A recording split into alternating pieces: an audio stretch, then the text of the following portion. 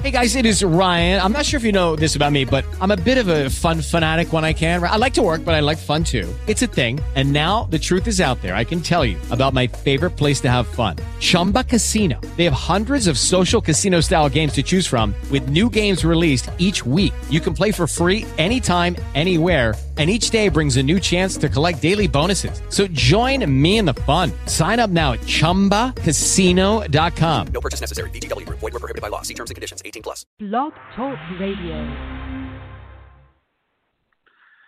Good evening, everybody, and welcome to Talking in Circles. I am Clayton Caldwell with Spencer Cowan and Philip Matthew here tonight. As we bring you Talking in Circles tonight, we're going to go over our Toyota report cards and also talk about some of the silly season that's popped up, some of the announcements that happened over the last week. We're going to give our take on it. Starting with the news of the night, really, for the Cup Series, if you're a fan of Joe Gibbs Racing, there's been some crew chief announcements made here in the NASCAR Xfinity Series and especially the NASCAR Cup Series, one affecting its major driver, Kyle Busch. Adam Stevens, who's been Kyle Busch's crew chief since the 2015 season, has moved on. He will crew chief Christopher Bell in the 20 car this year. Ben Bashore, who comes up from the NASCAR Xfinity Series, will be Kyle's crew chief. Also, Jason Ratcliffe, who was the crew chief for Christopher Bell this year at Levine Family Racing, has moved it back down to the Xfinity Series. He'll be the crew chief for Harrison Burton, who was Bashore's crew chief.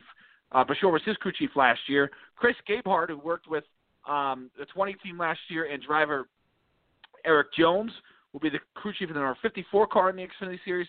And Dave Rogers will stay at the 18 team, but Daniel Hemrick will be the full-time driver there. So really not a lot of changes other than that. As far as the other two Cup Series teams, not a lot of changes. The two Cup Series teams that weren't affected was obviously Martin Truex Jr. and James Small, who they had a crew chief change there a year ago. And 2 years ago, they made a crew chief change over there at the 11 team with Chris Gabehart and Denny Hamlin. And Denny Hamlin won 7 races this year, had a really good year. And Truex, I don't think they want to change that yet. But were you surprised, Spencer, when you saw the news of Adam Stevens, who Kyle is very, very high of, has had a lot of – probably the most success of his career with any crew chief was with Adam Stevens. Were you surprised when you saw today that Joe Gibbs announced that they made a crew chief change for Kyle Busch for 2021? Well, I guess you could say that. But, I mean, I saw something on Twitter, it might have been a couple days ago where – it was possible that there was going to be some kind of change over there. If I was a Kyle Busch fan, I would sit here and wonder why. I mean, I am not a Kyle Busch fan. I'm sitting here wondering why. I would sure hate to see it be the reason for, the lack of success this year. Which, I mean, he still won a race. They ran somewhat. It's not like they ran, tail end of the pack. They just weren't there competing for wins like they normally are. And, I don't think if it's for that, I would say that is a piss poor call. I wouldn't separate, that it just doesn't make sense to separate something that's so good. It's worked, it was just an off year for me, that's all. And, I'm sure I know Penske's smarter than that. Not to separate them two just because of the lack this year. They still made the playoffs. They still won a race.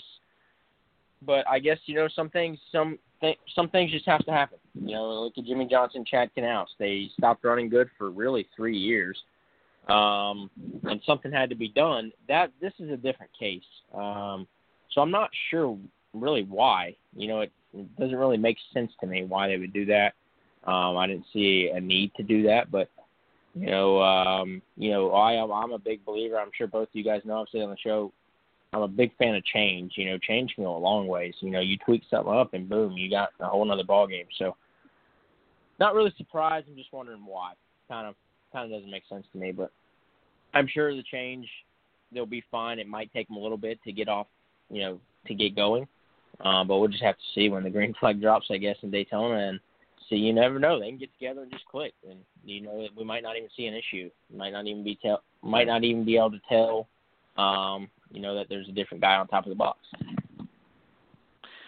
For sure, and that is certainly possible. And Adam Stevens, and when he got to Kyle Busch, Philip, it was kind of a move that a lot of people were like, well, this guy came up from the Xfinity Series. He never really had any Cup experience, but 5 wins in 2015 on the 25 race schedule, 4 wins in 2016, 5 wins in 2017, 8 in 2018, and 5 in 2019, and he won 2 championships in that time period and didn't finish out of the top 5. So coming into this year, obviously the lack of practice, the lack of qualifying has really hurt Joe Gibbs Racing. And I wonder, Philip, if the lack of practice and lack of qualifying for 2021 that was announced had a lot to do with this, because I don't think you could have gone into another year where Kyle Busch was struggling like we saw in 2020 and now that you have lack of practice, if they announced, hey, we're going to have practice in 2021, I think they would have been more comfortable staying with it, saying, okay, that was kind of a fluke year, but they can't go make a risk of having Kyle Busch non-competitive pretty much for the entire year like they did with Adam Stevens. I think Adam Stevens is a really good crew chief. I think if I'm Christopher Bell, I'm jumping for joy today. And what are your thoughts, Philip? I mean, it just, to me, it was surprising because Kyle's career before Adam Stevens was very, very good, but it was very inconsistent, and he found the consistency he needed with Adam Stevens. What are your thoughts?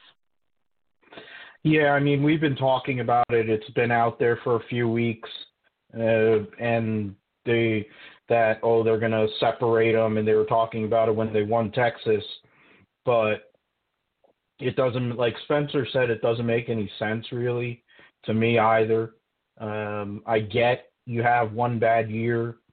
I look at the one comparison I can come up with is Dale Earnhardt and Kirk Shelmerdine, who should be in the Hall of Fame. They won 4 championships together, and then 92 happened, and they didn't even finish in the top 10 in points. And before the end of the year, they were looking elsewhere, but also Kirk Shelmerdine decided he wanted to drive, and Richard Childress didn't want him to, and all that. I mean, it's going back, and we could probably talk more about that later once we get into the off-season full force, but I really don't get it. I don't get what the game is here. I mean, if they were going to pull the plug, they should have pulled the plug weeks ago, and they should have just sent Adam Stevens over to the 23-11 team, and that would have been something. As you said about Chris Bell, if I'm Chris Bell right now, the 20 teams prospects have improved exponentially right now, just based on this change. Honestly, I think I would have rather had Ben Bayshore go over and work with Bubba than what they have with Wheeler.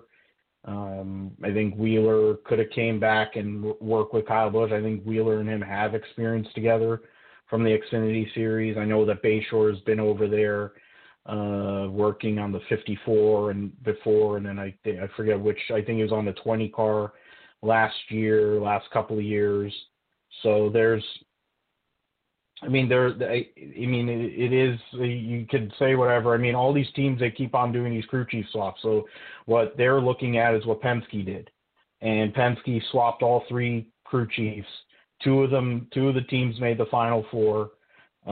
At times during the final race, both of those cars had the best car, but they didn't win the championship, of course. And then Ryan Blaney had the best year he's had as a Cup Series driver. And then there's been history before with Hendrick and other teams, RCR, making changes.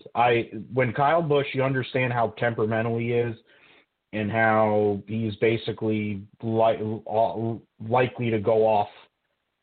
They must believe Ben Bayshore can keep him in control, and that this is a long-term move. I think they're looking at it long-term, and that maybe they needed to separate them. Chad Knaus and Jimmy Johnson almost got separated before they did everything that they did, the vast majority of what they did. So there is a precedent. I don't think that it's the right call, but that's why we're doing this here. And Rev Gibbs is able to go and do his sermons at Charlotte every race, and he's got millions of dollars, and they're going to have an 8-car team soon enough. So I guess we'll see what happens. If I'm Chris Bell, though, I'm definitely happy, and his prospects to not only win a race next year, but a championship look a lot better here in 2021. And you mentioned it, Ben Beshore, what his history is at Joe Gibbs Racing. Let's discuss that a little bit here. And I think this is part of the reason why you saw the move that you did. You know, his crew chief career really started in the Xfinity Series in 2019. He ran a car that had a lot of different drivers in it in 2019. He led that team, won 4 races with them. Kyle Busch, he was 4 for 7 with Kyle Busch in 2019. Then he took over Harrison Burton's car this year in 2020 and won 4 races. And again, that was a rookie driver coming from the Xfinity coming from the Truck Series, a rookie driver in the Xfinity Series. Had a really good year with Harrison Burton this year. I know Harrison looked at it, you say 8th in points, but remember, he didn't have a ton of success at KBM's truck a year ago, so a lot of people were expecting him to sort of learn in this Xfinity Series, and he really won 4 races and did a very good job. But prior to all of that, he was an engineer on that 18 car, and I think they went with somebody who's got a working relationship with Kyle, that knows Kyle, understands his temperament, understands that, you know, finishing 3rd is not good enough for Kyle Busch. And I think that was a smart move on their part, not going with somebody completely raw. They didn't go back to the Dave Rogers, who had been there for a while, which was an option, or Jason Ratcliffe. I think Kyle wanted a fresh young engineer that he's worked with before, and Ben Beshore is certainly that guy. So you're right, Philip. We touched on the crew chief changes a year ago at Team Penske. We kind of scratched our heads at it at Team Penske, saying, why would you move Paul Wolf away from Brad Keselowski? Why would you move Todd Gordon, who was a year removed from a championship with Joey Logano, away from Joey Logano?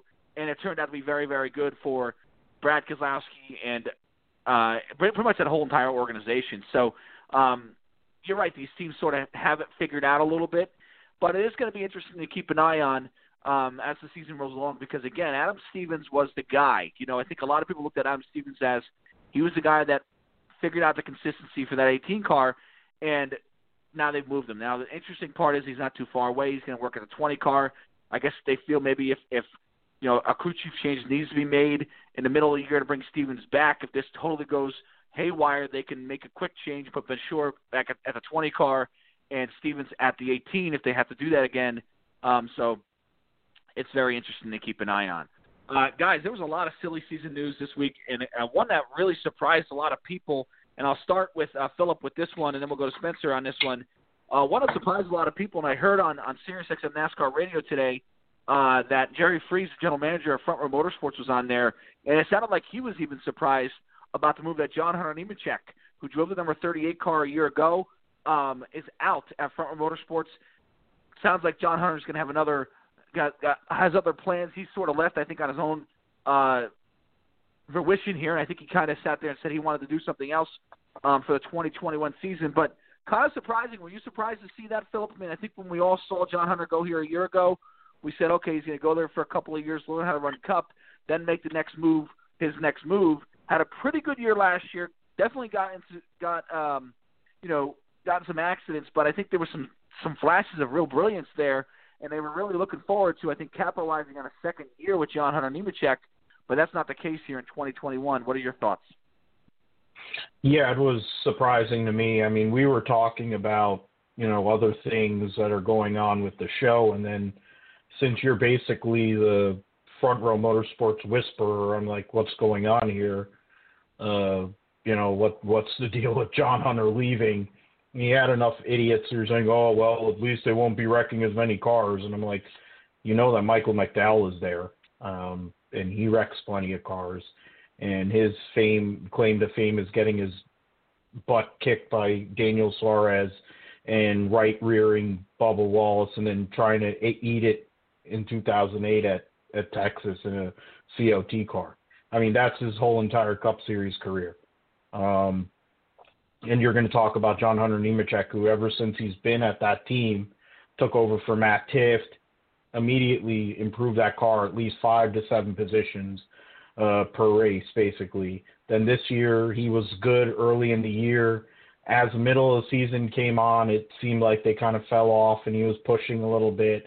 And the one thing that's been consistent with John Hunter Nemechek is he's liable to wreck a little bit, or he's going to push really hard. And I would say that I would rather have that kind of guy and somebody who has a future in this sport driving your race cars than somebody who's a never will be, which most of the time at Front Row Motorsports, that's what they've done. I'm curious to see who they're going to put in the car at this point. There really is nobody outside of like Ty Dillon or some other ride buyer that might exist. I don't think Ty Dillon's going to go and leave to go to a Ford, but I don't think that would be a bad idea for Front Row Motorsports, honestly. For John Hunter, there's two ideas. I mean, you had one idea that made sense, and then there's another thing I saw out there that also makes sense relative to our previous discussion about Joe Gibbs and 2311. And I mean, for John Hunter, he hasn't had a top flight ride in NASCAR full time. He's always been underfunded, lower funded efforts, but he's made the most out of them. And for whatever rumor that might be there, that it sounds like it would be a better option than what he'd be doing driving a Front Row Motorsports car. If one of those things comes off, so under that logic, it's not a bad idea. He's betting on himself versus just driving around 25th every week. There's the notion, we're going to talk about that in the little grading system here in a little bit, but would you rather run 25th in Cup and be irrelevant unless you hit the wall, or are you trying to run in the top 5 or top 10 and contend for championships in a lower series?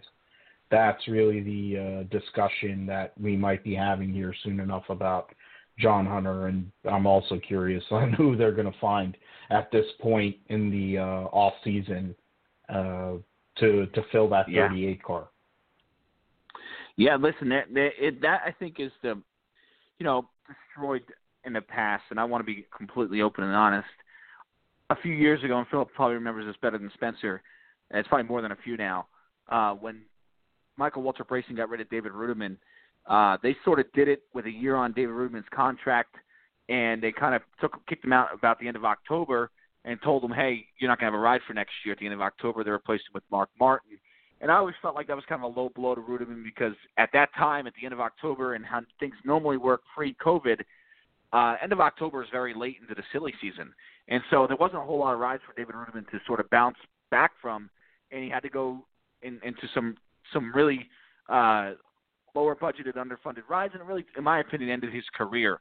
And I don't like when teams, or drivers for that matter, sort of take off when they have a contract or at least a handshake agreement, but things happen. So it's not the greatest thing in the world, but if John Hunter felt like he had a better opportunity where he could go out and win races, okay. I do think I've heard, and I saw it on Twitter, and I do think this is halfway, at least correct from what I'm hearing, is Kyle Busch Motorsports is going to try and shake up their Truck Series program, both with the crew chief and the driver role. And I think John Hunter Nemechek, well, we know they're going to shake up the crew chief program because Rudy Frugal is going to the Cup Series, but both on the driver's side too. So I think you could see John Hunter go there in the Truck Series, and maybe think that might propel him. There's also now, we learned today that the 54 car in the Xfinity Series for Joe Gibbs is going to be sort of an all-star car that they call it, and Chris Gale is going to be the crew chief there. You have to wonder if that has John Hunter Nemechek's name written on it, at least part-time, when Kyle Busch is in it. Maybe Ty Gibbs might run a few races in that car, and John Hunter runs a few races in that car. So I could see him doing that, and thinking if he has success, he can propel into a 2311 ride here in 2022 or 2023 if they get their legs under him here in a year or two. So I think this move was for John Hunter was 5 years down the road. And again, I'm speculating here. Nothing's official yet, if that's what it was. But that's what it sounds like, at least on Twitter from what I read and what I'm trying to put together here. I think that could be a good option for him with just everything that's sort of figured out here. Even in the Xfinity Series, there's not a lot of things going on. But, Spencer, I'm going to go to you on this. Who do you think the 38 can hire? Again, it puts Front Row Motorsports in a little bit of a murky situation. I'm not thrilled that he had to do that. I'm sure he had a handshake contract saying, hey, I'm going to drive this 38 car for 2021. And, again, I know things come up and you got to do what you got to do. And moments like this is a once-in-a-lifetime opportunity for a driver. But it puts Front Row Motorsports in a really, really tough spot because a lot of the drivers who could have potentially driven that car for 2021 are now signed somewhere to go. So what are your thoughts on Front Row Motorsports, and where do you think they're going to go for this 38 car? Well, as far as the John Hunter deal, I sure hope he has a ride, as far as having a job signed up and nothing's released yet, because that'd be real, real dumb to leave a Cup team, that, I don't know. Well, I'm sure we'll get into grades later. So that they're not, they've worked up and they've gotten, somewhat decent enough to where, you're a young rookie. It wouldn't be a bad spot to go. But quitting your job without having anything lined up, that's not a smart decision. I don't care if it's race cars, receptionist, anything you work, any job you do. No, I don't think anybody would quit their job before they had something else lined up. Like Philip said, do you want to run 20th every weekend, or go down to a lower series? And it just goes to show that John Hunter's there to win.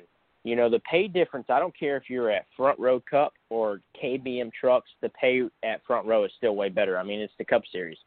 Their budgets are higher, and I'm not in their financial room, but I would assume that Matt Tiff still made more at Front Row Cup team than he would at KBM Trucks. But I could be totally wrong. But if he does that, he takes a massive pay cut, but he's there to win. And, he's still young. He grew up around racing, and I think he's more, I want to win championships and win races more than have the money. I'm sure John Hunter's not broke. He's been around enough. He's gotten paychecks from people. I'm sure he has money, but it just goes to show you that these young kids, they want to race. They want to win, and it's not all about money. So, as far as who Front Row would hire, I'd have to say Corey LaJoie. He's already familiar with the Ford. As soon as Philip said Ty, I was like, there's no way he goes to Ford. I mean, look who his dad is. Richard Childress, his brothers raced for Chevy. He's raced for Chevy. I think he's been Chevy his whole career. He had to have been. So him going to Ford is tough, but yet again, he's old enough. He has a wife.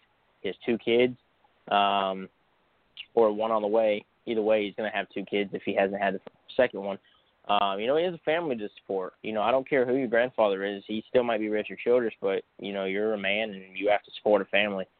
So, if they was to ask him and he don't have a ride, I'm sure he wouldn't turn it down, or he might go run an Xfinity car somewhere, but the question is where.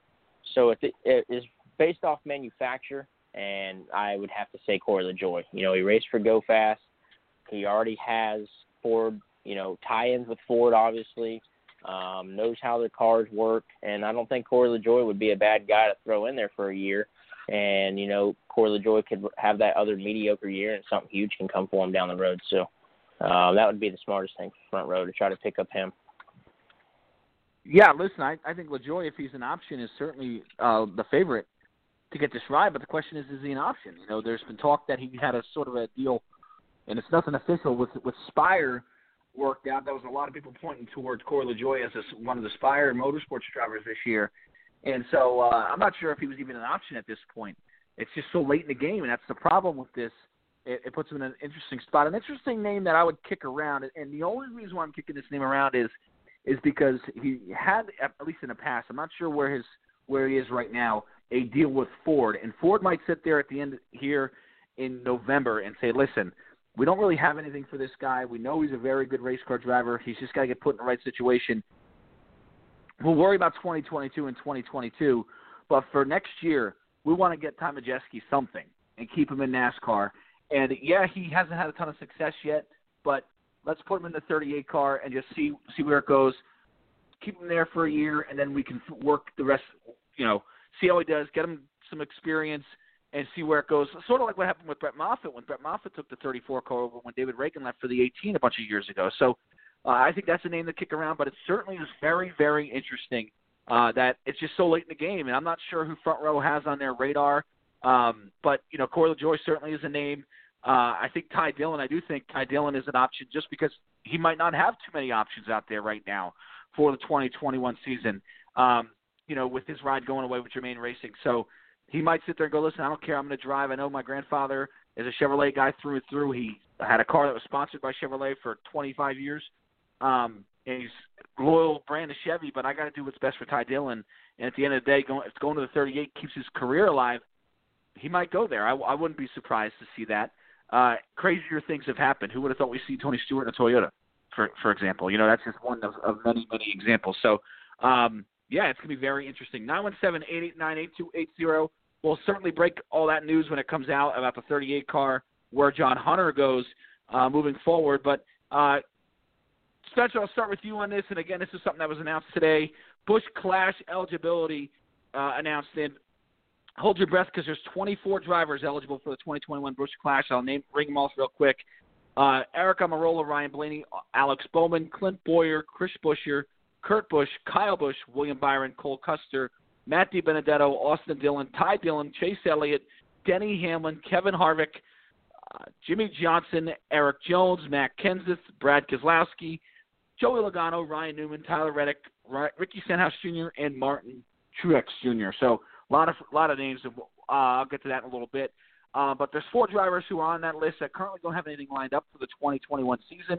Ty Dillon, Jimmy Johnson, we know what his deal is. Clint Boyer's retiring.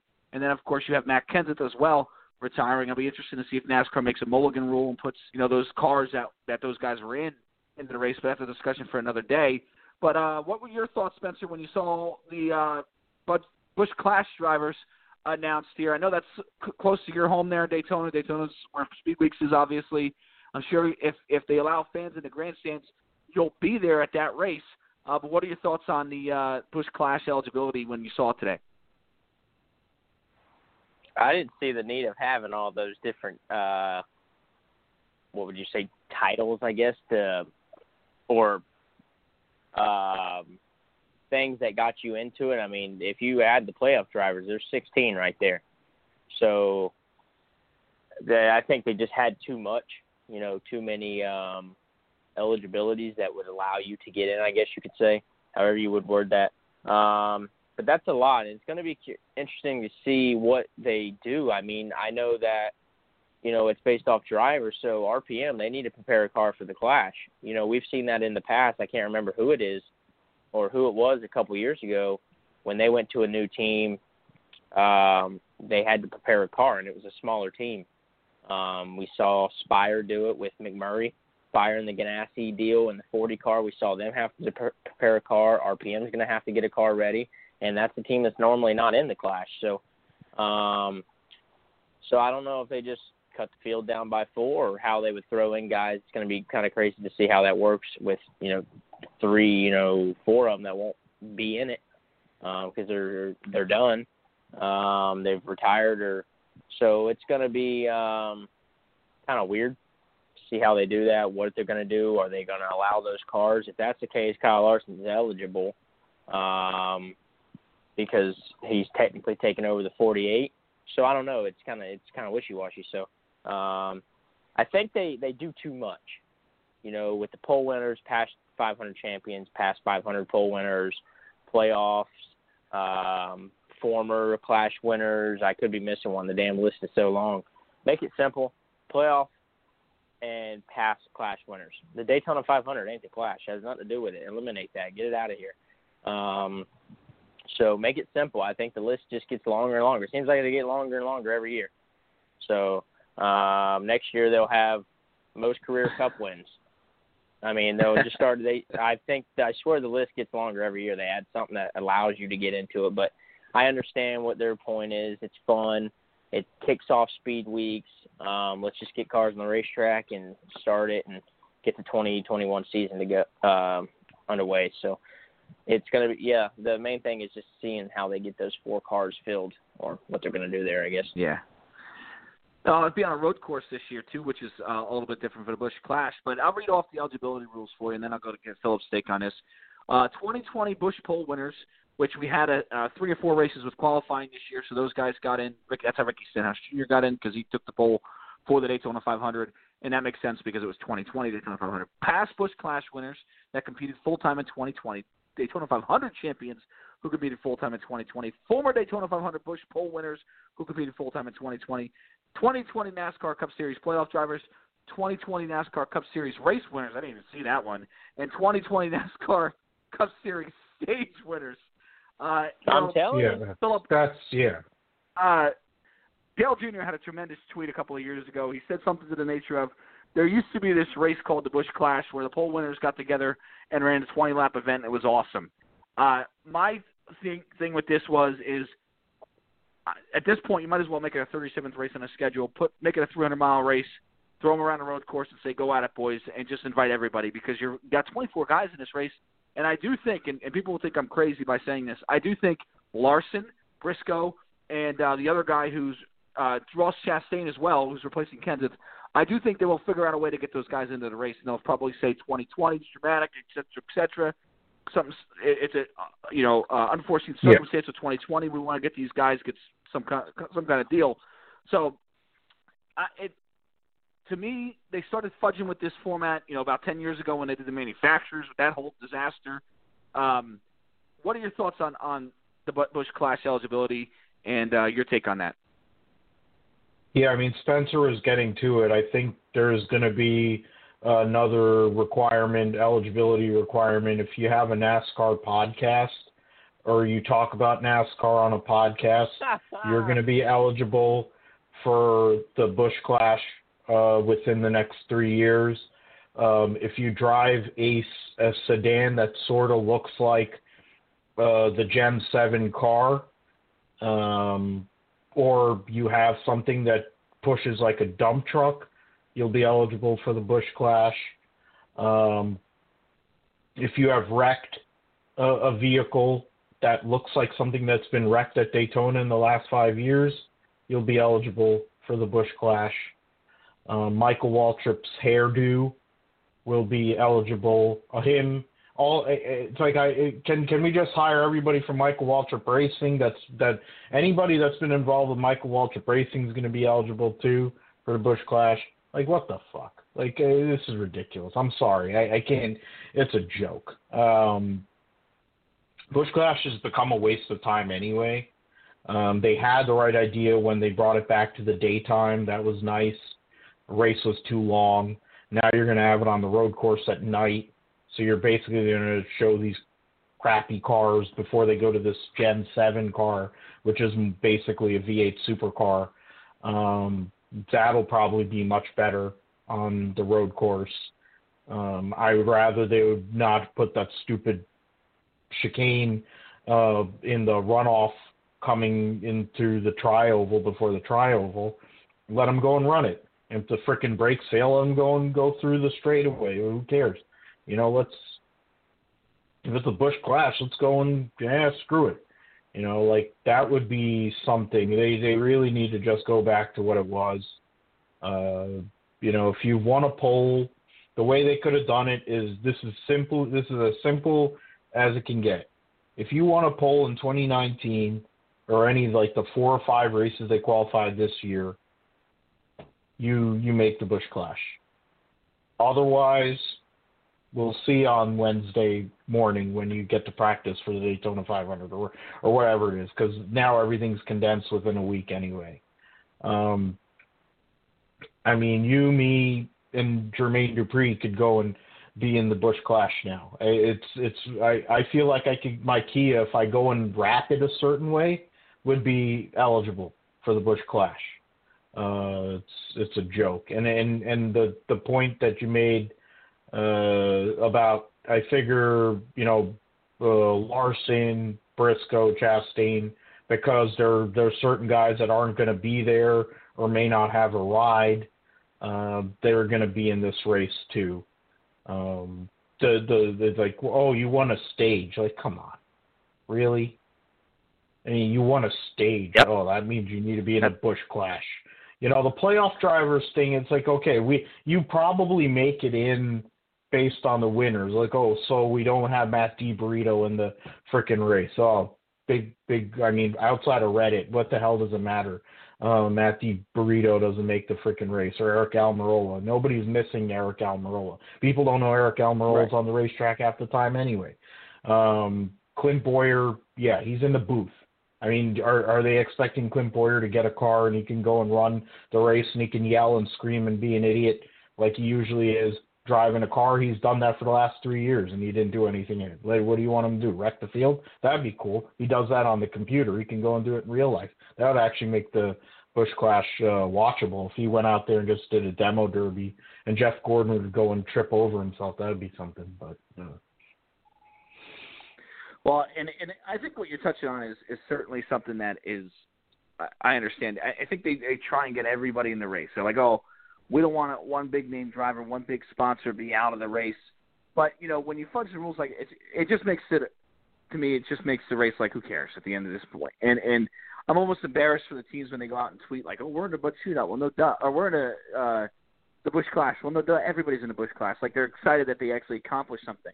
Well, no duh. Everybody's in the Busch Clash, so you should be in the Busch Clash because if you're a team that's running 20th or better in the last two or 3 years, you're in the Busch Clash. You know, there's got to be a better way. And you know, I would have been okay with maybe somebody, you know, trying to keep the speed aspect of it. Listen, we didn't have pole winners all year last year. You know, we do pole winners, we do past shootout winners, we do people who ran the fastest lap in each race. We put them into a race, and if you wanted to do something that, you know, add another little eligibility wrinkle into that, I would have been okay with that. Or even past 6,500 pole winners, I would have been like, okay, at least they did, you know. But the rest of it, I think, is just kind of it meshes it all. It doesn't have a theme. You got to keep a theme for this race, in my opinion, and I think that's where the theme that's why this race has sort of been looked at as almost a joke the last decade. Interesting little tidbit, and I want to just mention this before we move on about the Busch Clash. And Bob Pockrass gets credit for this because he tweeted this. According to Bob Pockrass, teams that have a charter are it's mandatory that they run in the Busch Clash. And I mentioned that because there was some talk that from some people saying, well, maybe if this team has a driver that's eligible, you know, if Ty Dillon goes and runs Spire, for example, this year, will Spire be forced to run that? Will Spire be able to run that race? Will they get a car prepared in time for him with everything that's going on, or for motorsports if Ty Dillon gets hired? Time to prepare a car. Well, they, with their charter, they're forced to run the Busch Clash, so they have to do that. And we saw a team a couple of years ago, this was before I think the charter situation was instituted, where A.J. Allmendinger and JTG had qualified for the Busch Clash and elected to skip it because they didn't want to tear up a race car in preparation for the Daytona 500, and it bumped, I think, Ricky Stenhouse Jr. into the field. And I think that kind of annoyed NASCAR with that because I think they looked at it and said, what are we really learning at that point? The money to pay for not winning, you know, it isn't really matching up with the race car. So interesting little wrinkle I just kind of wanted to throw in there for everybody. If you're wondering if some of these teams might think about skipping the Busch Clash and they have a charter, according to Bob Pockrass, they're not allowed to do that. Okay, guys, something we've been touting on this show all night, been wanting to get to, and we're going to do just the Toyota teams tonight because of time constraints. Everything's just been going on. There's been a lot of silly season news, and we're going to get to a little bit more later after the report cards. Jeb Burton, of course, going to Kaulig. I want to get the guys' takes on that as well. And maybe even if we have time, talk about Carl Long and what he opened up this week on SiriusXM NASCAR Radio, which got a lot of play on Twitter, and we certainly want to discuss that. But let's go to the Toyota report cards right now. We're going to do the Cup guys. We'll start with Joe Gibbs Racing, and I'll start it off, guys, with Denny Hamlin. Denny Hamlin, 7 wins, 18 top 5s, 21 top 10s. You know, I thought he had a pretty good year, but there was some inconsistency. One little note, he had one win in the playoffs, Denny Hamlin, and that came at Talladega. So it seemed like this team had a really good middle part of the year, but some weird things popped up for this 11 car, especially towards the end of the year. To me, that affected their grade. I'm going to go with a B+ for Denny Hamlin. He won 7 races, which is something that you can't stick a stick at, but just the inconsistency, especially in the playoffs, really brought this 11 car down. I'll start with you, Philip, then we'll go to Spencer for Denny Hamlin. What grade did Denny Hamlin get for you? To me, I look at it's one of his better years of his career, and 7 wins. You can't say you can't downgrade that. It's kind of, we're going to talk about that in the Ford section with Kevin Harvick later in another episode. But to me, for Denny Hamlin, he's set up a team, and I think in that sense, he's able to bring in a new person into this sport and invest in there, and he's got a future theoretically as an owner. For that, I look at it as a whole. I'm not just considering Denny Hamlin as a driver. I'm considering Denny Hamlin as a whole situation there. But for him at this point, it's about the championship. He gets to the Final Four after winning 7 races, albeit he only won 1 in the playoffs, and frankly, he wasn't that consistent. He didn't really do as well as he had in the regular season. I give him a B-. It's you look at the regular season and probably been an A-, whatever. Wins another Daytona 500, third Daytona 500, 2 in a row. He could go out there and win the 3rd straight Daytona 500 in February. But for Denny Hamlin at this point, he has to win a title. Other than that, what is the point anymore for him? He's won 40-plus races in this sport. He has no championship. There's literally only 2 people ahead of him that haven't won a championship. He's maybe hoping he's going to become Junior Johnson, but I definitely doubt he's going to do that. But I'll say B-. How about you, Spencer? Denny Hamlin, we talked about, he, like Philip said, won a Daytona 500, won 7 races. What grade are you giving Denny Hamlin for his 2020 season? When you look at wins, how could you not go with an A? But then you look at, he's been to the Final Four twice now, and he's yet to come with the hardware. And then you look at what you just said, 1 win in the playoffs, and the playoffs is a 10-race thing. So you got a kid, everything goes into 1, and you get an average. It's hard to give a guy an A when you don't win the championship. You know what I'm saying? But you go off his wins, it's an A. But you said he wasn't always consistent throughout the year. He started off the year with a win. I'd probably have to go a B+. Like I said, you want to give somebody an A that has 7 wins. There's not too many guys this year that will get an A. Quite frankly, I don't even think the champion gets an A. So yeah, I'd probably have to go with a B+. Yeah, no, I think it's fair. I think that's a fair grade. I think even where Philip has him is pretty fair. It just, like you said, regular season, Philip, I think, when we ended the regular season, I think if you told me that Denny was going to get a B, I would have been a B+. I would have been like, no way. He's had a great year, but it just seemed like for whatever reason, they had weird stuff pop up, especially in the playoffs, and they just weren't as consistent as they needed to be. That's where he falls for a B+ for me. Next, I'm going to go in number order here, guys. So 11, 18, 19, and 20. So 18 next is Kyle Busch. Since I started with Philip last time, I'll start with Spencer, but I'll start this one off here. Kyle Busch, obviously, we talked ad nauseum about his season. 1 win this year, 14 top 5s, 20 top 10s. Not his worst season statistically ever.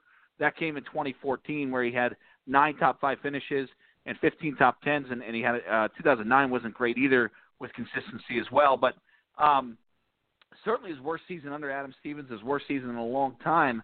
But he got his win at Texas. But I'm going to give Kyle Busch a C just because they just didn't have speed all year long. I think they've really figured it out, especially toward the end of the year. They got a lot better with their speed. But for about the first 26 races, it was a tough go of it as far as speed was concerned. So I give him a C. Where does Kyle Busch rank for you, Spencer, before we go to Philip?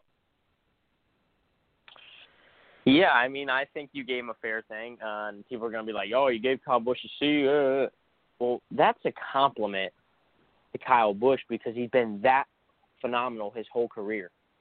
And even with him winning 1 race, making the playoffs, you might, you look at some other drivers, you might be like, that's a decent season. Make the playoffs, you win a race. That is how good Kyle Busch is, that we think he had a awful year winning 1 race and making the playoffs. It goes to show how good he is. So I'd say C-. He just wasn't there. I don't know what else to say. He just wasn't there. It wasn't the 18 team that we're used to seeing. They're used to going out, making the Final Four, running for a championship at Homestead and Phoenix, wherever they are, and winning races. And that wasn't the case this year. It took them till Texas to win a race, playoff Texas. So right there, couple races before the end of the year. So I'd say a C-. I can't give him in. That's just how good he is, and you have to grade him low this year because that team was off. Right, and expectations I think play a lot into this, and at least they did for me a little bit, and maybe not when we get to other teams, Toyota teams here later in the show that we'll grade. But Kyle Busch certainly, I think Philip, his expectations, we all expect him to go out there, was a defending champion, at least put up a fight, and it just wasn't a great year for him. It cost Adam Stevens pretty much virtually his job. They wouldn't have made a change if Kyle was running really good in 2020. So where do you have Kyle Busch, Philip? What grade do you give him? Yeah, I agree with Spencer on the C-. You're two-time champion, 50-plus Cup wins. It's one of his worst seasons of his career. You said, Clayton, you talked about 2014. That was a year where all of the Gibbs guys were garbage. The year before, Matt Kenseth contended for the championship. All of them, I think, won multiple races, the three teams there. So that's when they started making the aero changes and engine changes to help Toyota too after the 2014 season. C-, the guy's a two-time champion. You would expect him to perform no matter his situation. We could get into semantics about his win at Texas was basically a combination of 550 rules package and fuel mileage and not really in track position. It really wasn't about actually being the best car. And then also the stupidity of how they ran the race and had got Kevin Harvick and Denny Hamlin wrecked early because of rain. So the guy's a defending series champion. He was not a factor virtually the entire year. That's a C-. It's a lot like I mentioned Dale Earnhardt in 92. That's what it was. And the same situation happened. The crew chief went and left. Or in this case, they sent him to another team. But, who knows what Kyle Busch. I figure he'll come back. He'll be fine. It's Kyle Busch. They want Kyle Busch to run well. Yep. It works with the narrative. But right now he's a C- because they didn't have a great year. No, I think that's fair for sure. Moving on, I'm going to hold off until the end of this one. I don't want to sway the vote because I'm really curious to see where you guys go with this next guy, and that's Martin Truex Jr. Truex, one win on the year, which is very interesting because, the previous 4 seasons he averaged just under 6 wins a year. So 1 win this year in 2020, 14 top 5s, 23 top 10 finishes, finished 7th in the standings, did not make the Final Four. He made the Final Four the previous 3 seasons. And for the last 5 years prior to 2020, he made the Final Four. Philip, what's your grade on Martin Truex Jr.? Give him a C+. We could get into how much Cole Pearn meant to him in his career. Honest to God, that's the reason why he still has a career. From 2015 to 2019, you look at how many wins he had, and it's virtually his whole entire deal.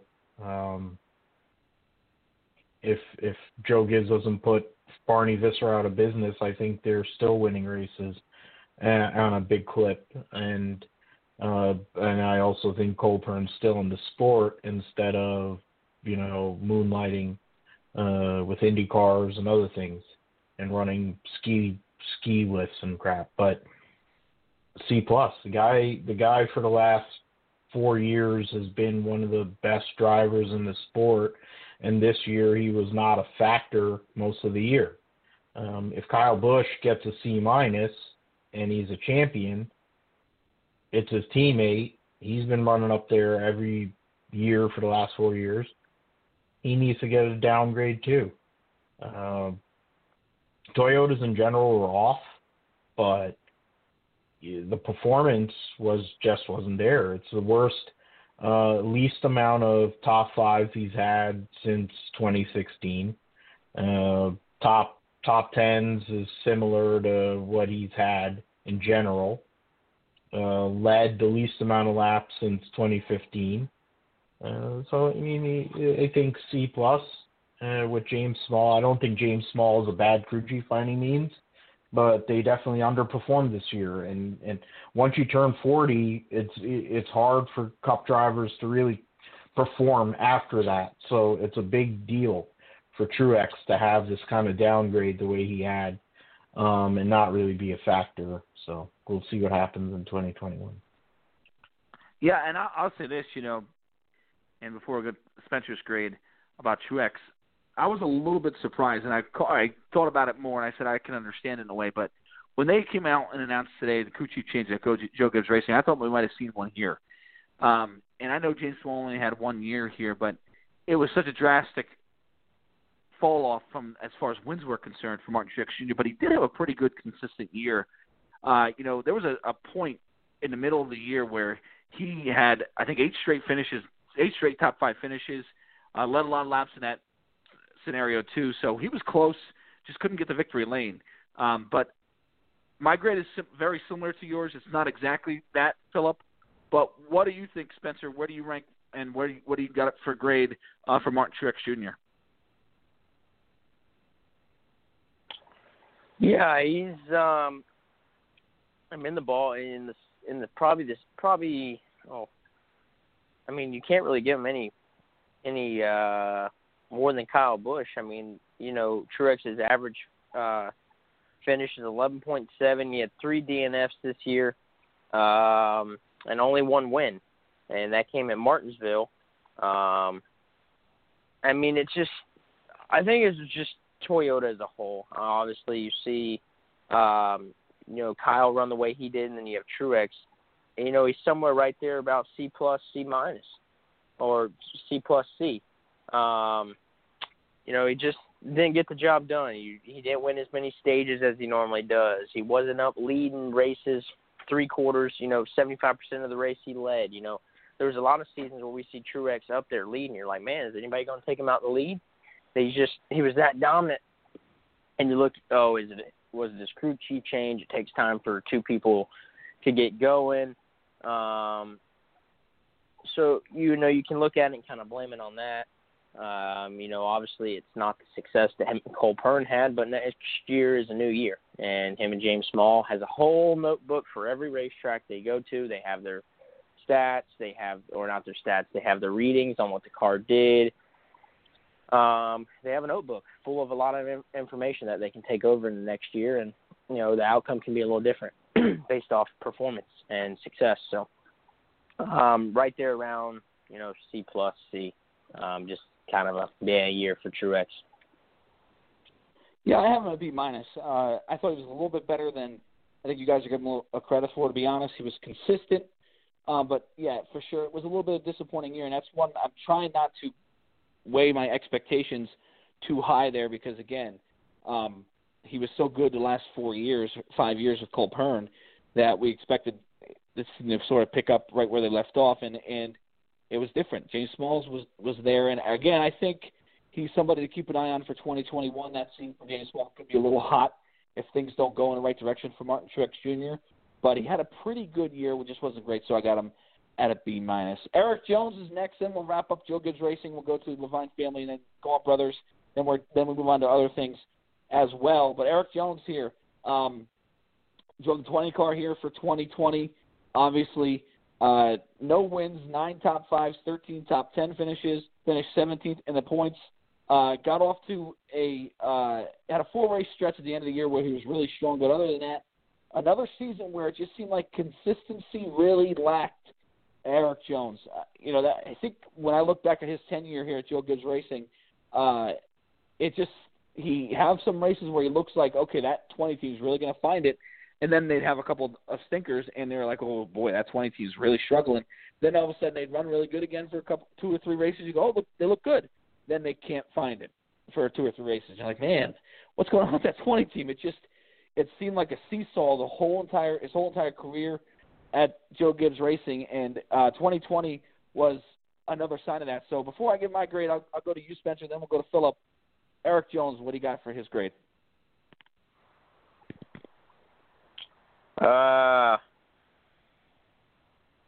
Just another typical average year, I guess, for Jones in the 20. Started the year off winning the Clash. You're like, man, starting the year off, he's got this plate stuff figured out. A win right off the bat can, bring a lot of momentum. You're going to do good. And I think you said it. You couldn't have said it any better. He'll have a good race, and he has terrible luck. He'll go into a turn. He's running, 8. You're like, oh, he's making his way up, and then blows the tire and hits the wall. Pocono gets loose in the turn and hits the wall. I mean, the guy can't catch a break. It's not like Jones goes out and wins a lot of races every year anyway, so I would just have to give him a typical C+. He has an average finish of 15th. And you got to kind of go, you might be C+. It's a little high. He didn't do nothing, but that's just his normal year. It's what he does every year.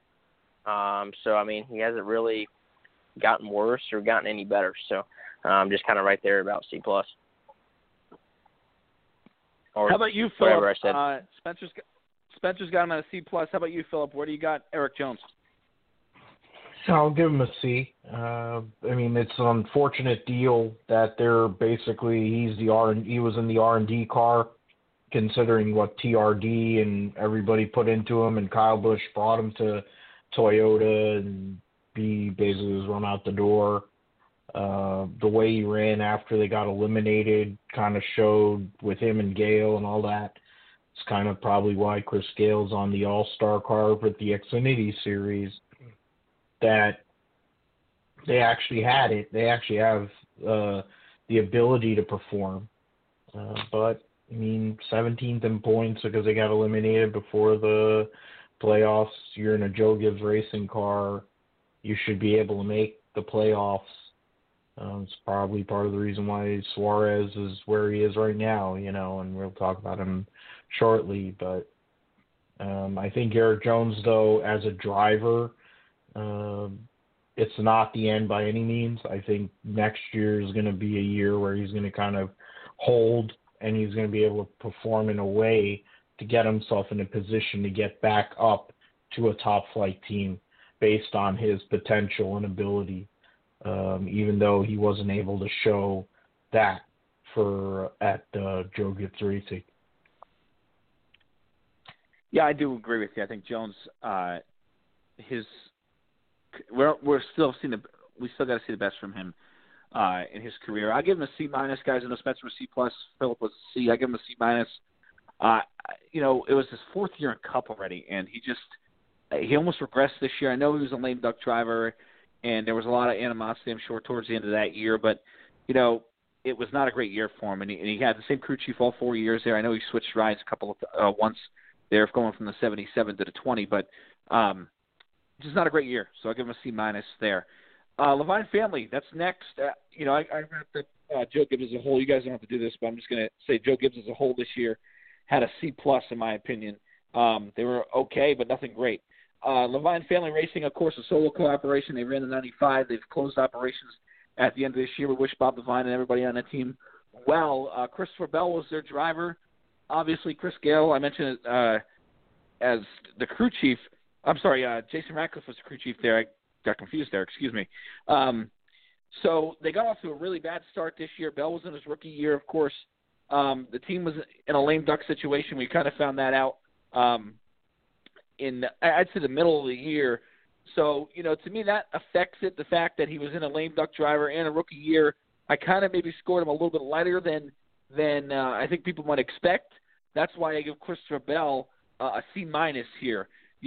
Again, his rookie year, I always kind of give guys, say, hey, you know what? It takes a little while to get your feet wet in the Cup Series.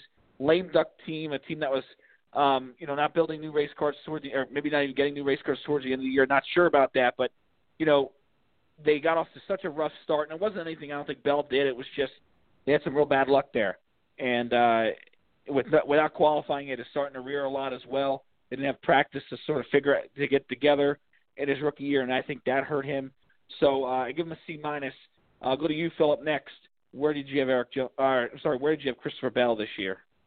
I'll give him a C, Clayton. I think, when you consider Bob Levine had to go out of business because of whatever, whether it's Rev Gibbs, TRD, any number of things, his own COVID, all that, that's a problem. They had a horrible start to the year pre-COVID. Chris Bell has won in everything that he's driven over his entire career.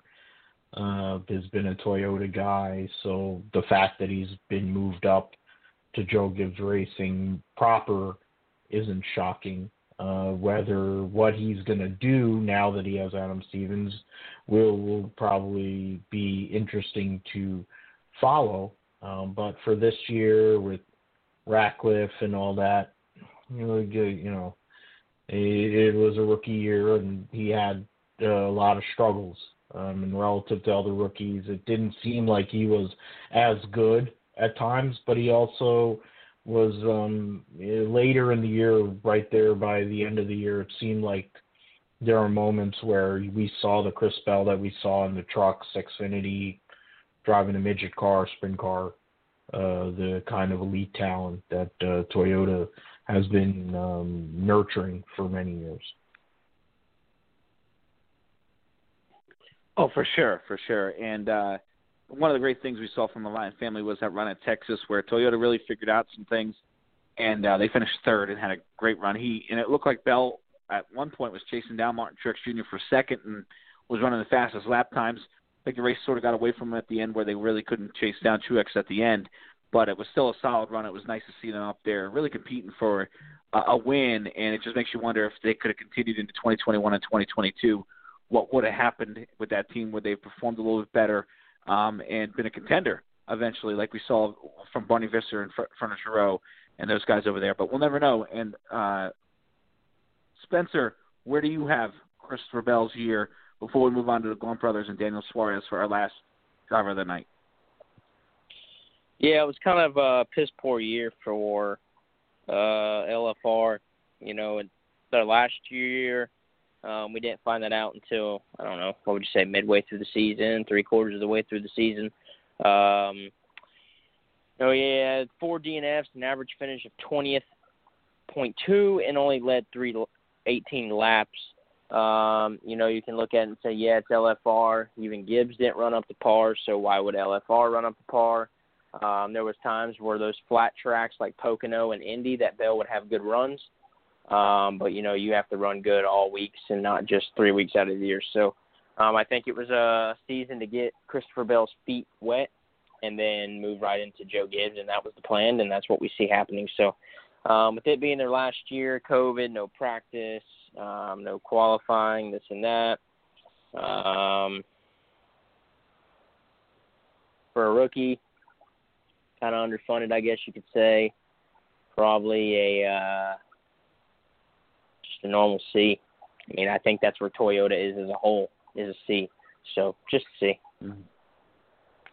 Yeah, I think that's fair, for sure. They certainly have their odds stacked against them, but he gets, for me, at least a C minus C for you, both of you guys. Last driver of the night, and it's Daniel Suarez, guys, Gaunt Brothers Racing. Obviously, when you look at the other 5 Toyota teams, they certainly don't have the backing from Toyota. They didn't have the sponsorship.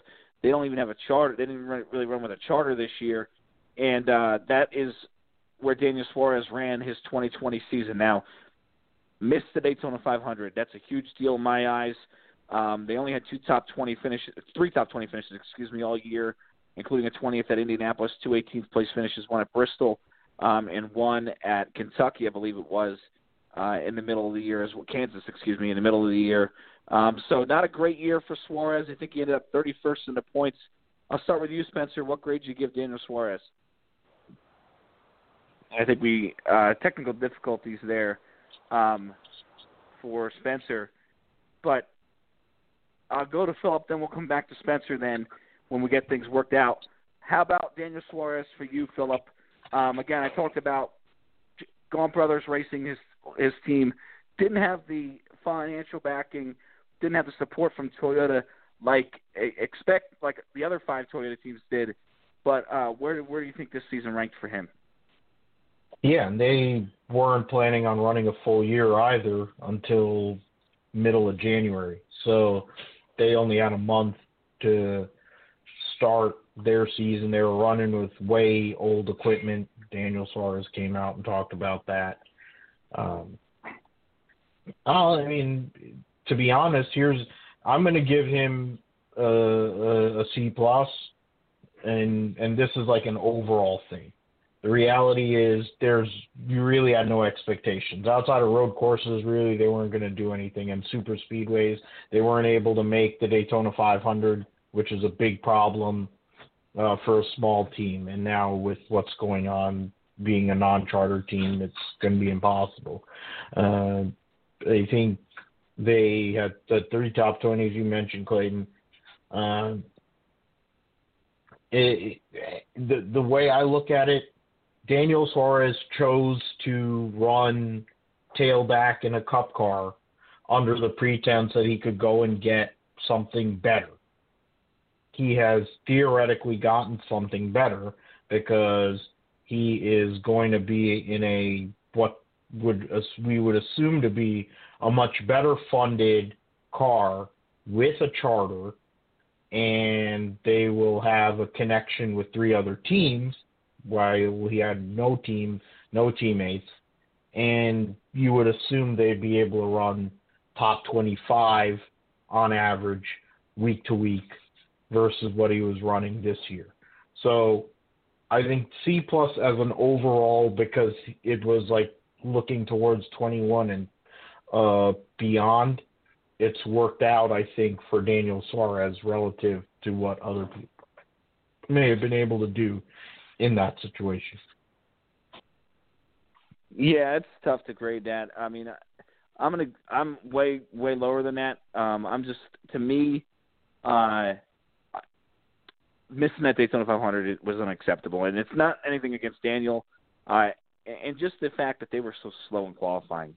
I mean, they didn't have that many teams to beat, and it was just kind of shocking to see just how off they were. And I get it; it was a first year running full time for them. They kind of maybe got a little bit in over their heads this year running full time, but man, it was a tough year for Daniel Suarez. Spencer, you got a grade for Suarez? Yeah, that's tough to grade. I mean, it's a underfunded team. They don't have much. We thought coming into this thing that, Toyota TRD, they're going to put some money into it, and he's going to run decent. And probably 25th, 20s, but that wasn't the case. They started off the bat, missed the Daytona 500. I understand he got wrecked coming off turn 4 and hit the wall, or whatever happened. Something off turn 4, he got in an accident, and cost him the shot at running in the Daytona 500. And then we go there in July, and he leads laps. Stayed out front a good bit of a stage. They say anybody shows speed and can hang on to the lead at Daytona. But your car has to be somewhat good enough to get up there. If you got a car that won't suck up to the guy behind you, won't side draft good, this and that. So you're like, man, that's a good run for them. But it's just so hard to grade a team that's normally running back there anyways. I'd have to probably see Parker Kligerman's stats to see where they ran compared to where Daniel ran to give him a better score. But yeah, he chose to run this and stay back there in the pack to find something, and he did. And that's sometimes what it takes. But missing the Daytona 500 is huge. That's a bummer.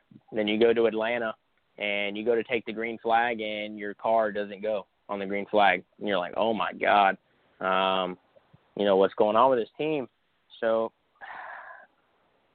D+, I mean, it's hard. That team's used to running back there anyways, so not a good year. It reminds me of the Boyer year with H. Scott. Just let me finish out this year, and something better is coming. I got to just get through this year, go to the racetrack. It would really suck going to the racetrack, getting off the plane at the airport, going, well, we're going home 30th today. Like that would stink. That would suck.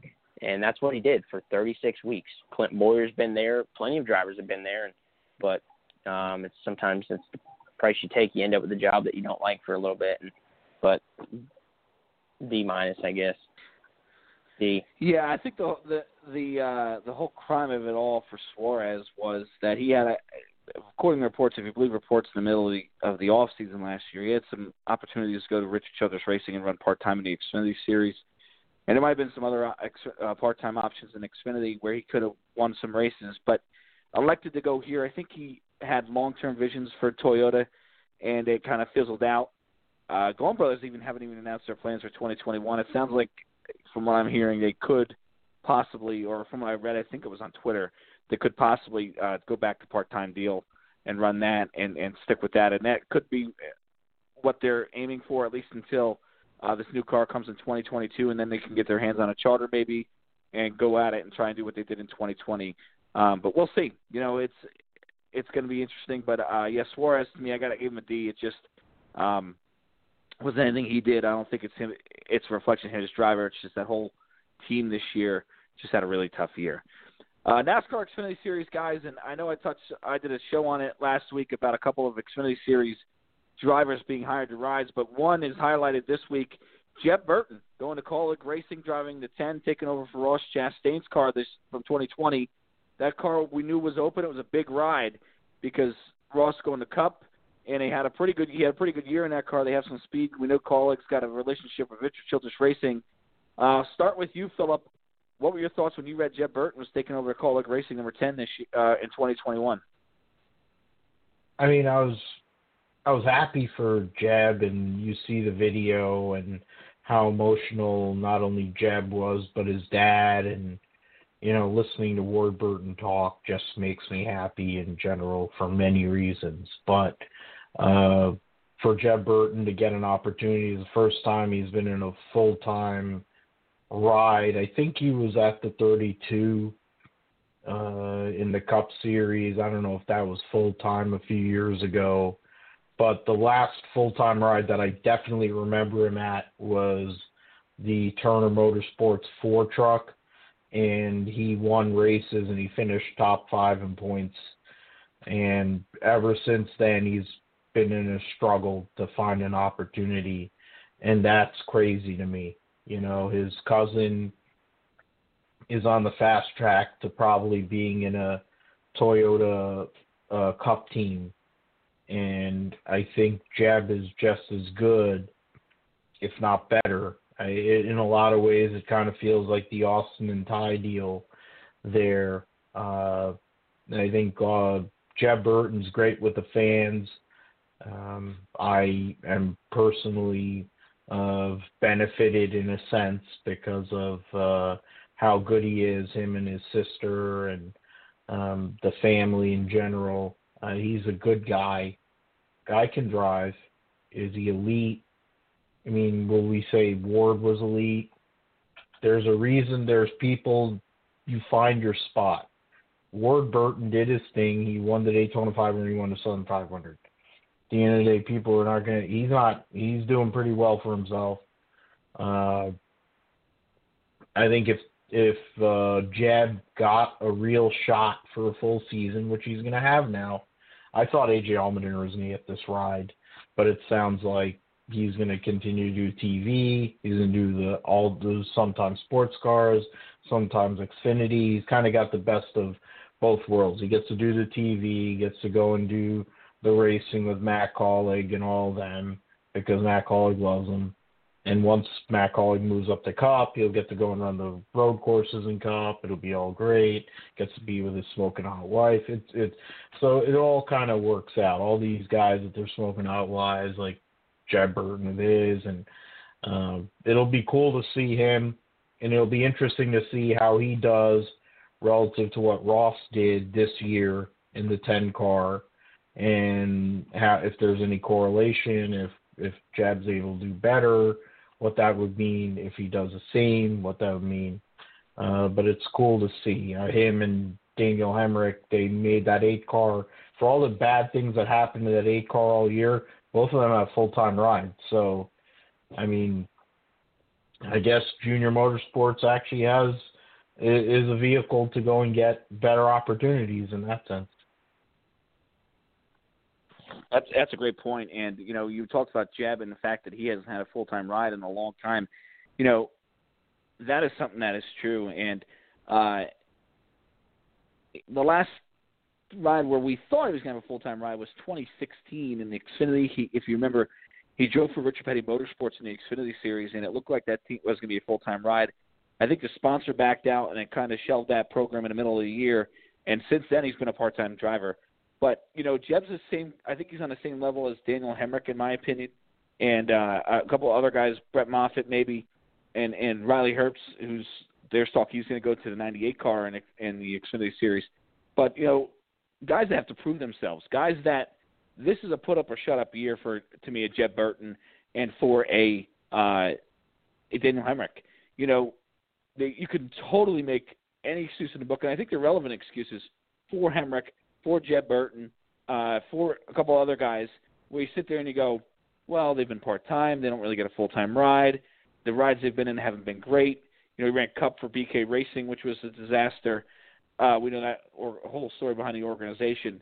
But you could make excuses for him. You could say, hey, listen, he's a young kid, still learning, doesn't have a ton of experience. All that's gone. He's now 28 years old. He's going to a full-time ride in a very good car at Kaulig Racing. Same thing with Daniel Hemrick. This year is their year to perform, Spencer, in 2021. They have to go out and, to me, compete for a championship, because that excuse of, well, they're still young, they're still, haven't been in a good ride, those excuses are gone. This is the time to shine for Jeb Burton, and this is the time to shine for a guy like Daniel Hemrick. Spencer, what were your thoughts when you saw Jeb Burton in the 10 car replacing Ross Chastain? When I heard it, I thought AJ would have went there, but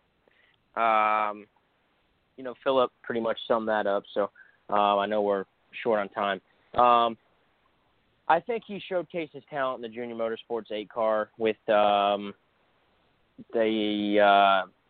tractor sponsor, LS Tractor, on board. He brings sponsorship with them.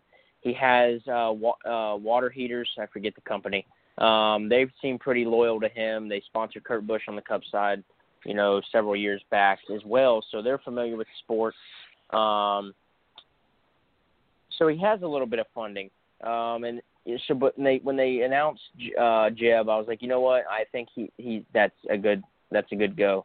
Like I said, you see him. He's so damn close on these plate races with JRM. Runs really good when he's with JRM. Pretty much any track he goes, and you're almost like, man, I just want to see him get that win. In the interview with the hidden camera, when they told him, it almost seemed like he thought he was going in there as a part-time deal. Because when they were like, hey, you're getting 33 race schedule, he goes, are you serious?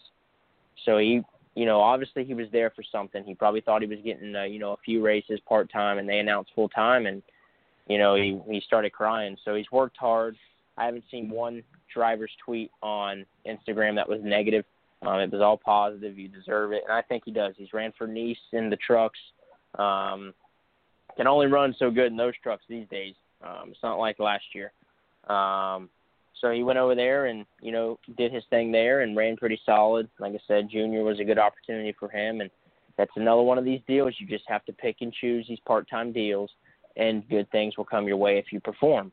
I mean, and you can look at Ross that way too. He's ran in small equipment. He showcases stuff, and look, now he's with one of the biggest and richest car owners in the Cup Series, and he's going to have a phenomenal year next year.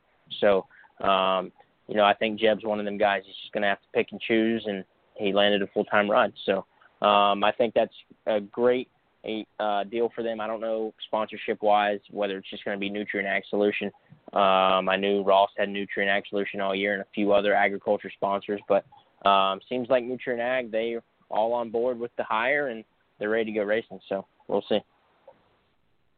Yeah, I love Jeb Burton. I think he seems like a really, really great kid. But again, the excuses are going to be gone this year. And I think him and Daniel Hemrick totally understand that. They say, we wanted an opportunity. Not a lot of guys get this opportunity, even in the Xfinity Series. But guess what? This is their time to shine, and the Xfinity is going to have a lot of that next year. It's going to be a very, very intriguing series next year to watch. Keep an eye on some of these guys, see who wins races, who competes for the championship. And I don't think everything's announced, totally announced there yet, but it's going to be very, very intriguing. So, guys, great show tonight. I know we did the report cards. That was kind of a new thing we've done here on Talking in Circles. But great job as always.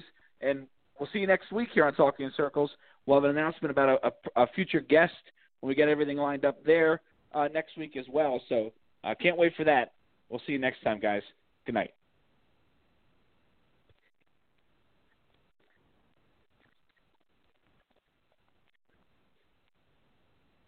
Hello, it is Ryan, and we could all use an extra bright spot in our day, couldn't we? Just to make up for things like sitting in traffic, doing the dishes, counting your steps, all the mundane stuff. That is why I'm such a big fan of Chumba Casino. Chumba Casino has all your favorite social casino-style games that you can play for free anytime, anywhere with daily bonuses. That should brighten your day a little. Actually, a lot. So sign up now at ChumbaCasino.com. That's ChumbaCasino.com. No purchase necessary. VGW Group. Void where prohibited by law. See terms and conditions. 18+.